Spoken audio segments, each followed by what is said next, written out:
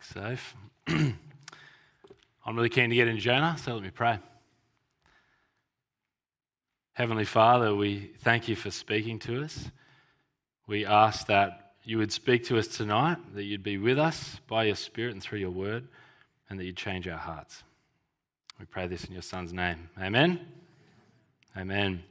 Well, tonight we continue our series in the same series we've been in, Out of the Storm, but we finished the book of Job last week and we start a new book of Jonah this week. And Jonah is one of the most famous books in our Bible, and I'll get you to tell me why. Why is it? Fish. Good, shorthand for big fish. It's famous because Jonah, this man, was swallowed by this big fish, a massive fish. It actually has very little to do with the story. 3 verses in the whole book, 3 verses. It's a cameo appearance, really. And did you know there's a cameo appearance in The Lord of the Rings, the trilogy? Peter Jackson, the director, he appears as Albert Drury, a man eating a carrot in the village of Bree. He had a character name and everything. Remembering the book of Jonah for this cameo role of the fish would be like remembering J.R. Tolkien's epic, The Lord of the Rings, by a man eating a carrot in a pub. All right? That's not the point. But let's pause straight up. We'll stop here and we'll address the massive fish in the room because I know it's here.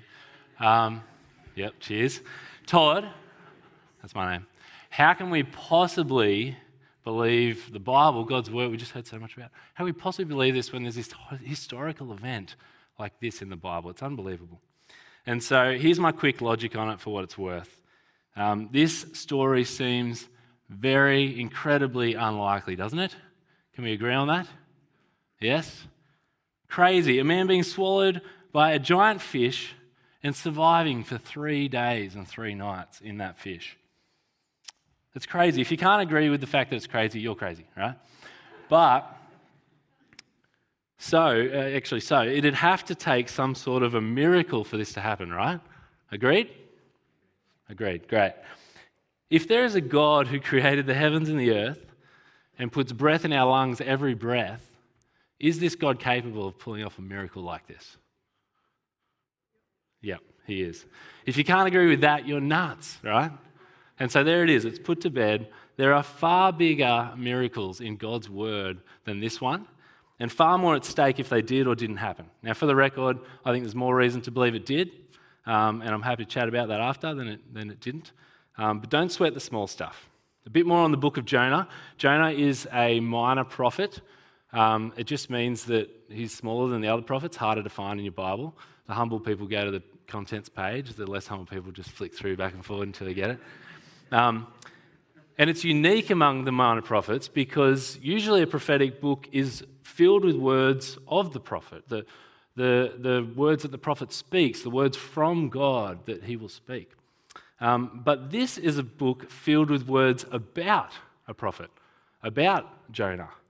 And usually when a prophet speaks, they speak God's word and they speak judgment to someone to cut them to the heart that they might turn back to God in repentance. But when the words about Jonah are read, we get cut in a different kind of way because Jonah gets cut. Jonah, God's prophet though he is not the good guy in the story. And so when we read about this foolish, angsty, tantrum-throwing man-child, that's what's coming, exciting, there are moments when unfortunately it looks like we're looking into a mirror because Jonah is indicative of humanity, of us, his fallenness. The book of Jonah contrasts his character with God's character. And so we are cut to the heart because we, along with Jonah, fall short of God's character. And Jonah, the book, is ultimately a book about God. God is the protagonist. He's the main character. He is active, doing things, saying things. And everyone else reacts. And each act and each word of God reveals something of our God. And so here's the question. What kind of God do we serve here? The book of Jonah will show us. And we'll be drawn into the glory of who our God is. He's glorious. He's compassionate. He's slow to anger. He's abounding in love. He is a God who shows mercy toward even the most undeserving. So let's dive into chapter 1, verse 1. Let's go. The word of the Lord came to Jonah, son of Amittai. Go to the great city of Nineveh and preach against it because its wickedness has come up before me. Now, what's significant about Nineveh? The verse tells us that it's great, it's large, it's a big city, and it's wicked. But there's more to know that will help us understand the rest of the book and what Jonah comes to do. Because Jonah is a prophet from Israel, the northern part of a once unified nation of God. And Nineveh would have been Israel's most hated city in the entire world because there was a superpower nation in those days, in Jonah's days, called Assyria. And Nineveh was the capital city of that terrible nation, Assyria. Imagine Israel as a nation is like the Ukraine, and Russia is like Assyria, this huge superpower of the day, just doing what they want, taking your land, coming into your border, declaring war. And Nineveh is Moscow, the capital of Russia. Now, if you could imagine the hatred of a Ukrainian person towards Moscow, you'd be a little bit of the way towards how Jonah would have felt about Assyria and about Nineveh. He would have spat on the ground at the mention of the name. And so back to the story, Jonah is told to go to this city and to preach against it. What better mission to receive, right? Must be licking his lips. Hey, Ukrainian, walk into Moscow, tell them that God's coming and he's coming to destroy them. So verse 3, have a look. Yeah. But Jonah ran away from the Lord and headed for Tarshish. That's a stark contrast. A bit of a shell-shock moment for it. I thought this was God's prophet. I thought he was meant to do what God does. How tragic then that he who is given God's word to call other people to obey it, he doesn't even obey it himself. In the ESV, God says, arise, go to Nineveh. And Jonah obeys in part. He arises, he gets up, but he gets up and goes and flees from God and to run away from the mission that he's called to. To Tarshish, right? Literally the edge of the world, the other direction. I made you a quick map. All right? No, I got a better one. Yeah, cool. But that's basically the point, right? Go this way. No, I'm going to go 4,000 kilometers that way. And think about it, the very edge of the water there, just to the south of Spain, the edge of the ancient world. Nothing beyond that but sea. He goes as far away as he possibly can. But that's not where the story ends, because the Lord pursues his prophet. God sends a great storm which threatens to tear the ship apart. We can take that down now. Verse 5, we see the sailors in panic mode. We're told that they're afraid, which tells you something about the nature of this storm. Experienced sailors brought to their knees, crying out to their God, doing everything they can to survive. But where's Jonah? Have a look, halfway through verse 5. He's asleep, below deck. Yet another stark and unexpected contrast, this time to the sailors and their behaviour. And notice where God is. We saw it there in verse 2. We just skimmed over at the end of it. He's up. The wickedness has come up before me. God is up. But Jonah's journey is down and away. Verse 3, he goes down to Joppa. Verse 5, he goes below deck, where he lay down and fall into a deep sleep. This is a man who is far from where God is. He is seeking to get as far away from God as he can. The sailors are at least up on the deck, exposed to the elements, crying out to their gods. But Jonah is down, below deck, deep asleep, hiding from the pursuit of his God. Keep that image in your mind because we'll come back to it. Verse 6, the captain went to him and said, "How can you sleep? Get up and call on your God." Ironically and tragically, this pagan sailor becomes God's prophet to God's prophet. He speaks God's words to him from verse 2, get up, to stir him to action. But at this point, Jonah doesn't care. He's got no concern for himself, for the lives of the sailors or the ship. Such is the stubbornness of this man Jonah, God's prophet. Now let's pause there for a minute. Take a moment to notice the worldview of these sailors. It's fear-filled chaos. They live in a fear-filled, chaotic world. They're pagan sailors. They're not like Israelites who believe in one God. They believe in a plurality can't get it. They are polytheistic, okay, as opposed to monotheistic, which is what Jews are, right? They believe that there's a God who caused this storm. They got that bit right. But look at the hopelessness of what their religion offers. I don't know if you noticed it. They're running around like a headless chook. We've been calling on our gods, the God of the wind, the God of the rain, the God of the storm, the God of the sea. Has anyone checked off the God of lightning? Just nothing's working. Go fetch Jonah. Get him to do the same. Call on your God. Maybe, he says, maybe he will take notice of us. Clutching at straws, desperately stabbing in the dark, just hoping that something will bring about some kind of difference. What a terrifying world to live in. Chaos. There's this multitude of gods that exist just to make your life hard. The best you can hope for is that you just go unnoticed. You fly under the radar for your whole life. So we'll come back to these sailors in a moment. But notice verse 7, there's a change of scene.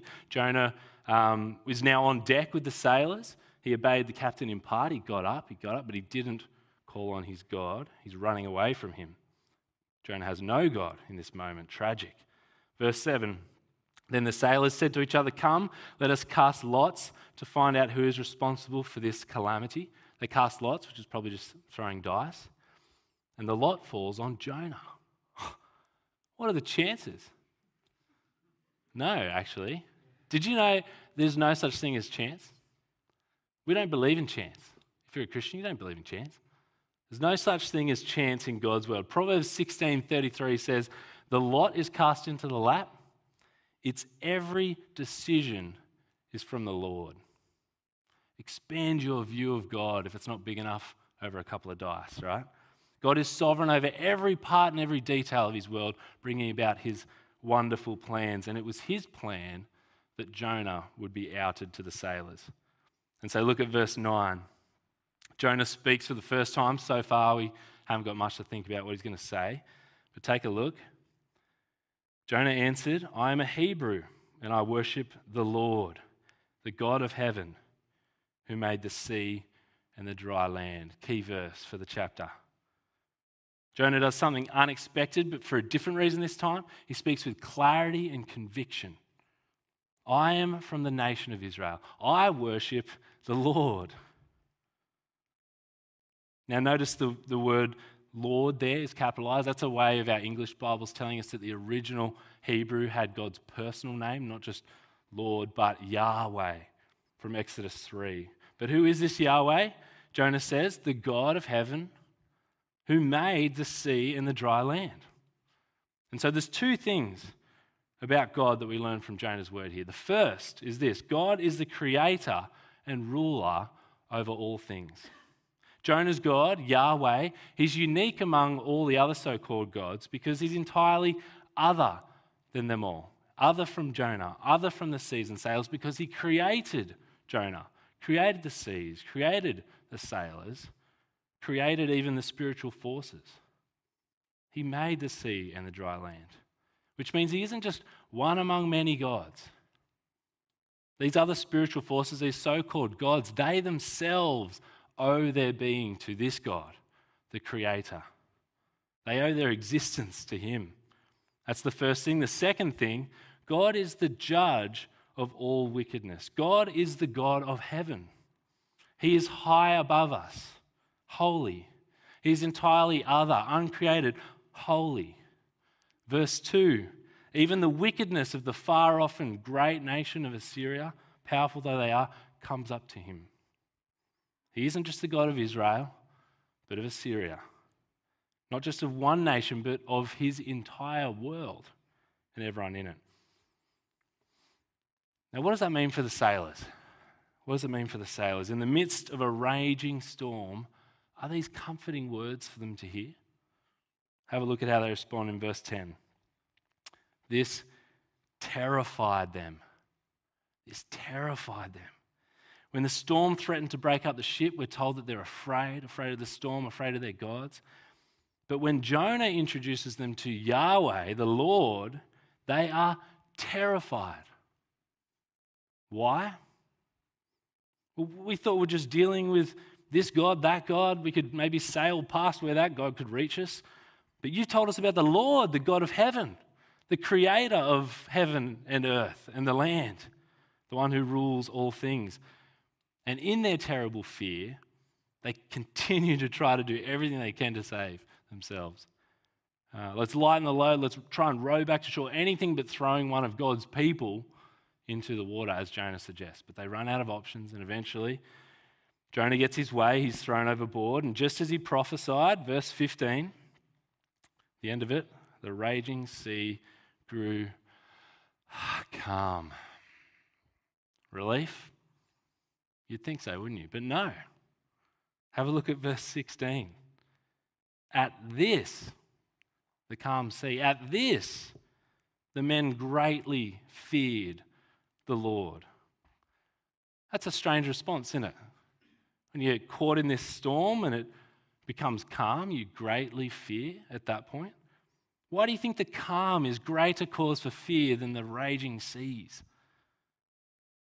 They had heard Jonah's words about Yahweh and they were terrified. These sailors have been introduced to this God whose power is far beyond what they possibly could have imagined. The seas rage around. They take this Hebrew man, they throw him overboard, and immediately the sea goes calm. And what does that do for them? It confirms their worst nightmare. They know for sure that this God that terrifies them is watching them. His eye is on them. He is looking intently at every action they perform and immediately responding. At this, the men greatly feared the Lord. In the ESV, the men feared the Lord exceedingly. Now, what does all that mean for us? There's a lot of fear developing in these sailors. Do you fear God? If you were to ask someone down the street, down the beach, do you fear God? What do you expect they might say? Bit confused at first, but do they fear him? No. Why would they? Because they don't think God has anything to do with them. If you don't fear God here tonight, you won't do anything about anything you hear because you won't think God's worth your worry. But let me tell you about this God. We've seen that he is the creator of all things. Therefore, he owns the world. He owns everything in it, including you. Everything in the world, including you, owes its existence to this God, the creator. And yet we all, you included, me included, all the time, just reject him, turn from him, treat him with utter contempt. We've also seen that this God is up here, the God of heaven, which means he's holy. He's not just greater than me, more powerful than me, but he's completely beyond me. The very sight of him in his holiness would kill me. But here's the most terrifying part of all. This God is deeply concerned with every thought and every action we perform. Nothing in all of creation escapes his gaze. Remember verse 2, even the wickedness of the Ninevites reaches him, comes up before him. This God isn't just the God of Christians. He's everyone's God. He's everyone's creator, whether they like it or not, whether they acknowledge it or not. And there's a day, we're told, that he's chosen when he will come and he will judge all of the wickedness of the world and destroy anyone who stands against him. Are you afraid? You ought to be. God's holiness paired with his concern for our world and everything that goes on in it ought to elicit a fear in us. It ought to humble us to seek forgiveness from him. It ought to lead us to repentance, saying sorry to God, turning from our rebellion. It ought to lead us to praise. Let me show you an example of this kind of response in Jonah by looking at the sailors again. We're going to come back to them. Have a look at verse 14. Then they cried out to the Lord, please, Lord, notice the capitals again, they're talking to God by his personal name. Do not let us die for taking this man's life. Do not hold us accountable for killing an innocent man, for you, Lord, have done as you pleased. Verse 16, at this the men greatly feared the Lord, and they offered a sacrifice to the Lord and made vows to him.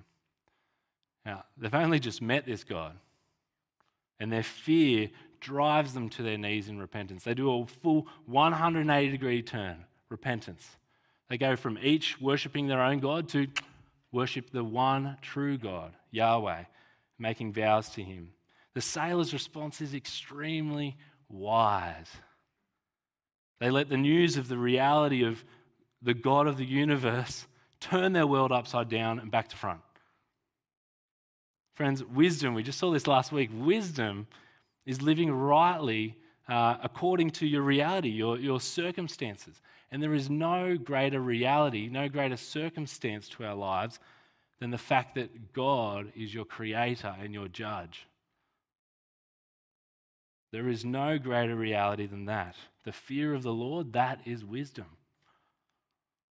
Let the news of the reality of God being your creator and your judge turn your world upside down and back to front. Repent, just as the sailors did. Come to God, make a vow to him, to trust him and follow him. And friends, let me assure you, as you consider doing that there is no one too far off to turn to God and seek repentance. These sailors, these pagans, these polytheists, these men with their plethora of gods who participate probably in child sacrifice and in prostitution to their gods. The Hebrews, the Israelites would have hated any of these guys. How much more then would their wickedness stink to God himself? But all that matters to God is that they heard about him and responded. Heard about him and responded. The implication of Jonah's words to them is that this God is their God also, and that they respond in faith. They repent. And so, how will you respond to this God? You've heard of him. How will you respond? With the wisdom of these sailors, or with the foolishness of God's prophet? Now, don't be like Jonah. Don't be a fool trying to run and hide from God. That's a fool's errand.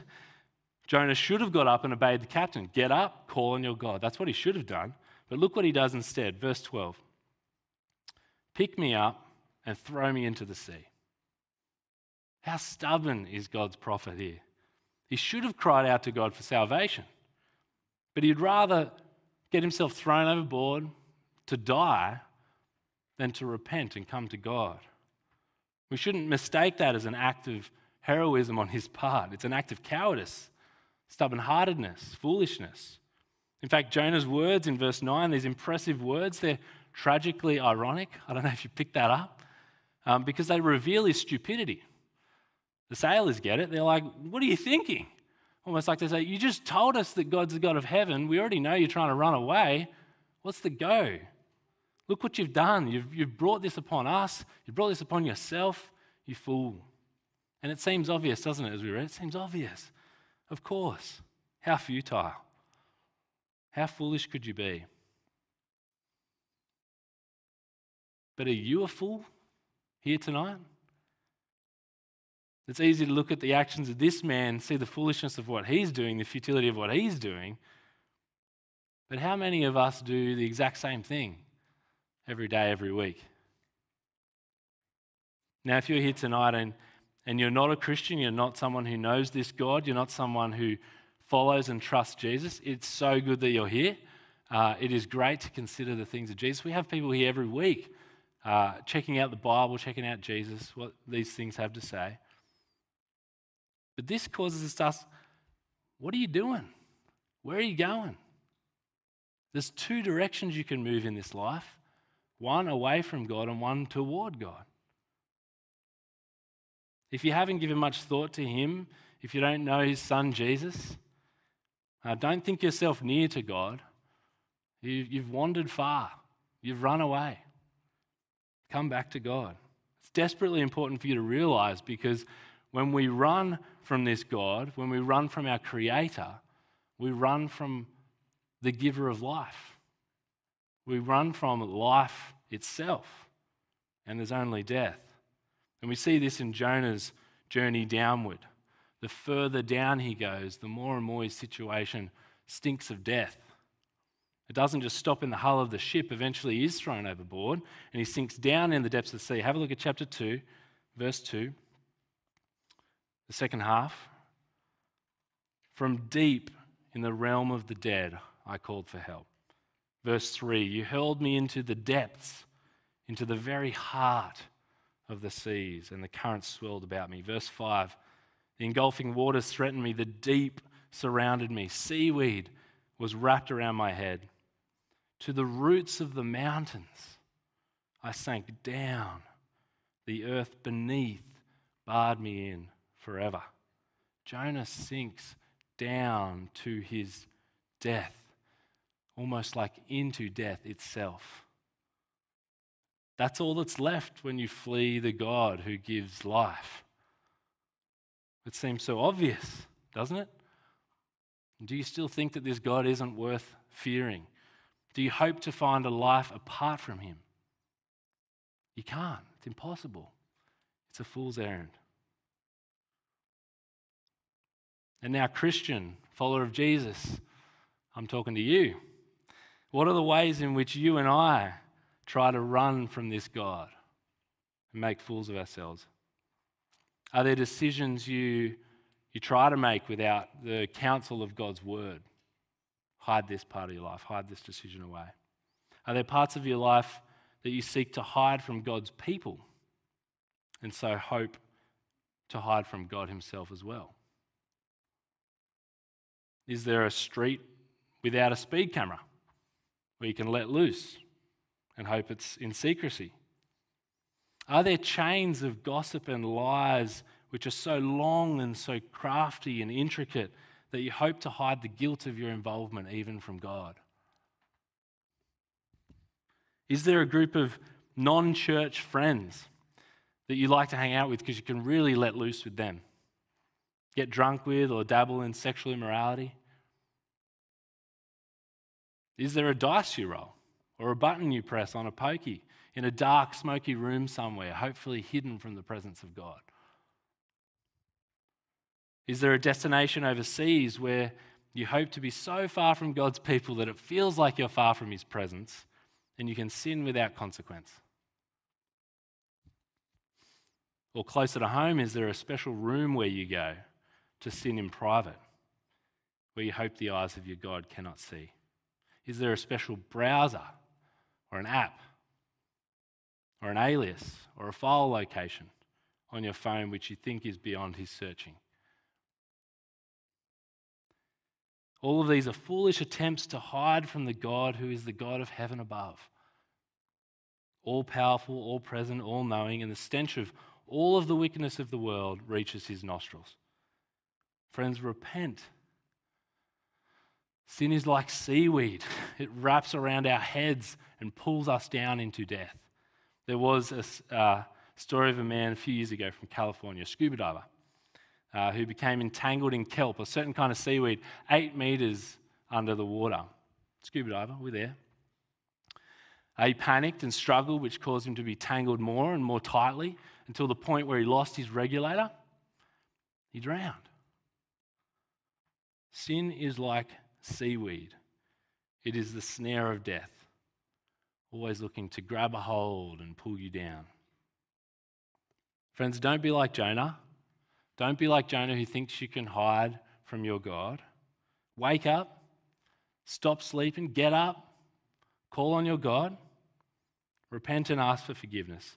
Do you fear God? If not, you won't do anything about anything we've heard so far tonight, and you'll be like Jonah, destined for that death. But if you do fear this God, that's the place to be.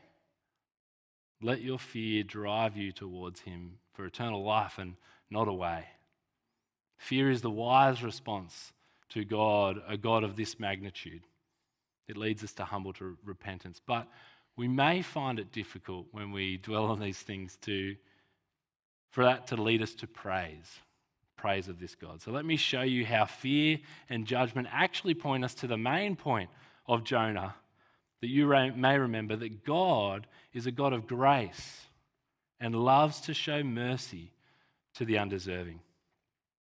Now, who's the least deserving to be shown grace and mercy in this story so far?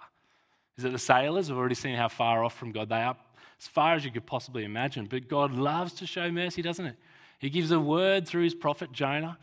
They respond, and no doubt he accepts their response. What about Nineveh? Their wickedness is as great as they are a city. How does God respond? By sending a prophet to preach against them, to speak judgment against them. And you might go, hang on, that doesn't sound like a God who loves to show grace and mercy. But not so fast, because if it was God's plan to destroy Nineveh for their wickedness, why send a prophet to preach? Why do that? Why not just destroy them?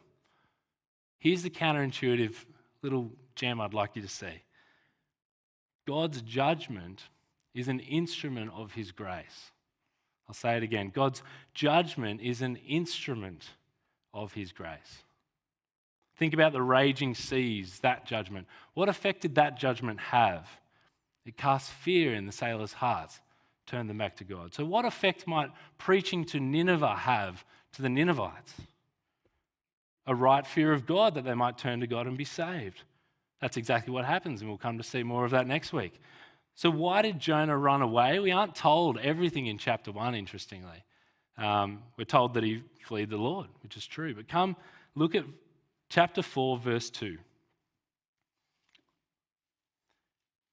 This is Jonah speaking. Isn't this what I said, Lord, when I was still at home? This is what I tried to forestall by fleeing to Tarshish. I knew that you're a gracious and compassionate God, slow to anger and abounding in love, a God who relents from sending calamity. Jonah knows better than all of us that God is gracious and loves to show mercy. That is why he wasn't licking his lips at the chance to go to Nineveh, preach against it, because he knew that if they turned to God, God would have accepted them, because he loves to show grace and mercy. He didn't want to risk their salvation. Jonah. And what does that mean for us? Grace and mercy doesn't always sound like you think it should. Essential to the gospel is a message of judgment. Why? To bring people to repentance so they might be saved. It's still called good news because to those who respond to it, salvation is right there. God loves to show mercy. And that's why Reformed evangelicals are so often misunderstood. EV Church, that's who we are. We're always banging on about sin. It's such a downer. Stop it. Why? Because it brings us to our knees before God again and again. And that's what we need. So what effect will this message of God's judgment have on you? Let me return to our question. Who's the least deserving of God's grace in this story? It's Jonah. What a horrible character. He's terrible.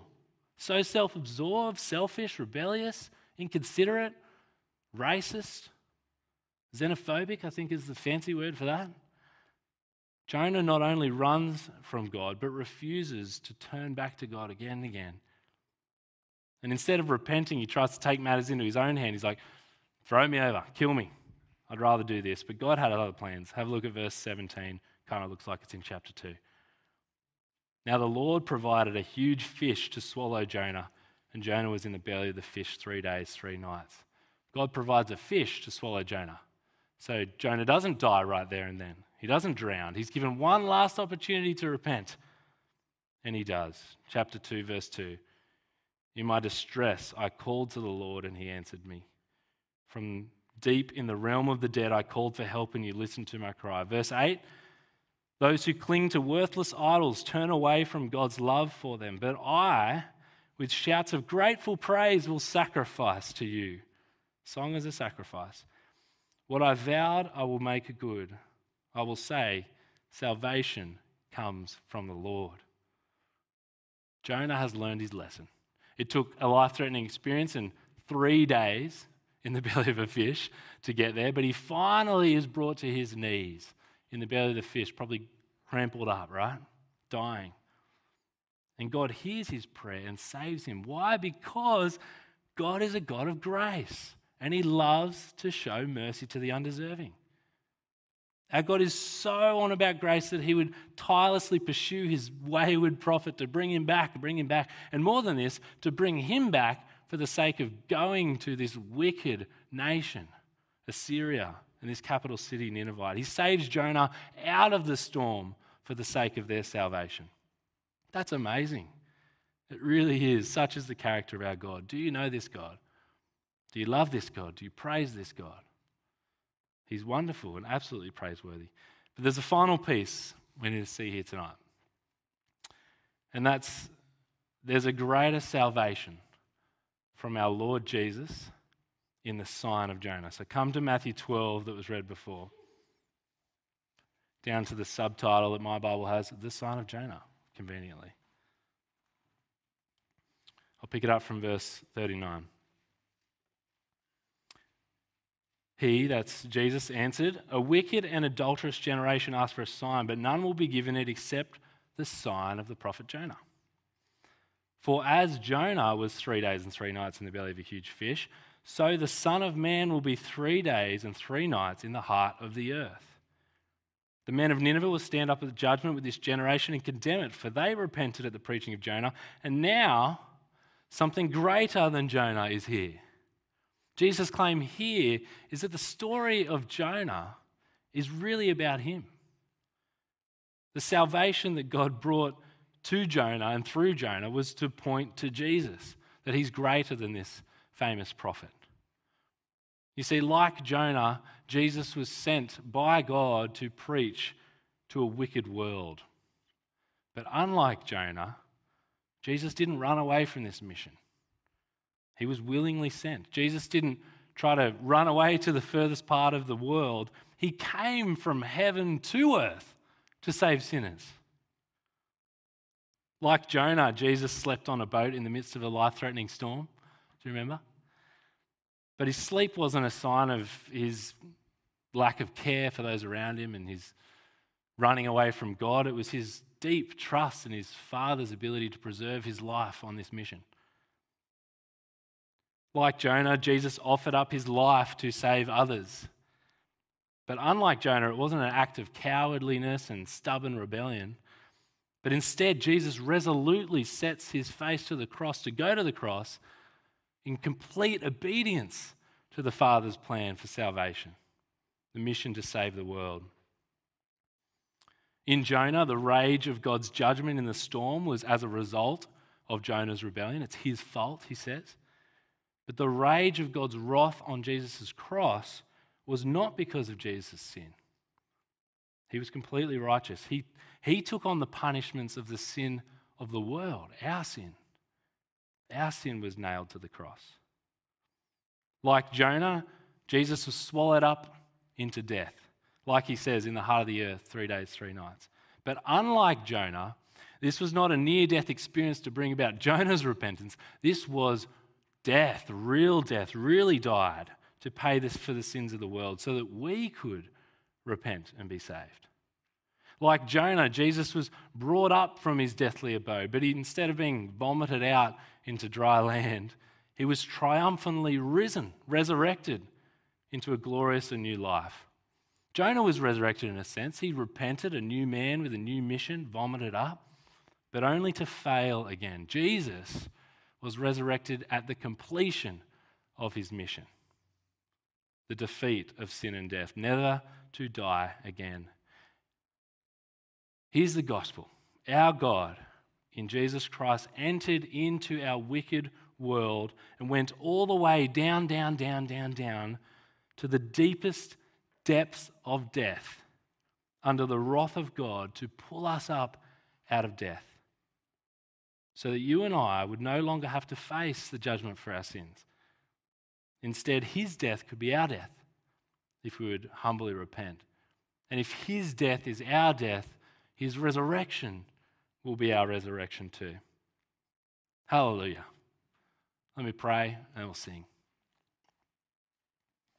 Heavenly Father, we thank you so much for the salvation that you've given us in Jesus. We thank you for the sign of Jonah, that your goodness to him, though he didn't deserve it, and your goodness to the nation of Assyria and to Nineveh and to the sailors just shows us so much that you're a God of grace and mercy to those who do not deserve it. We know we don't deserve your grace and mercy, and so we thank you so much for this gospel, that you would save us in your Son, Jesus.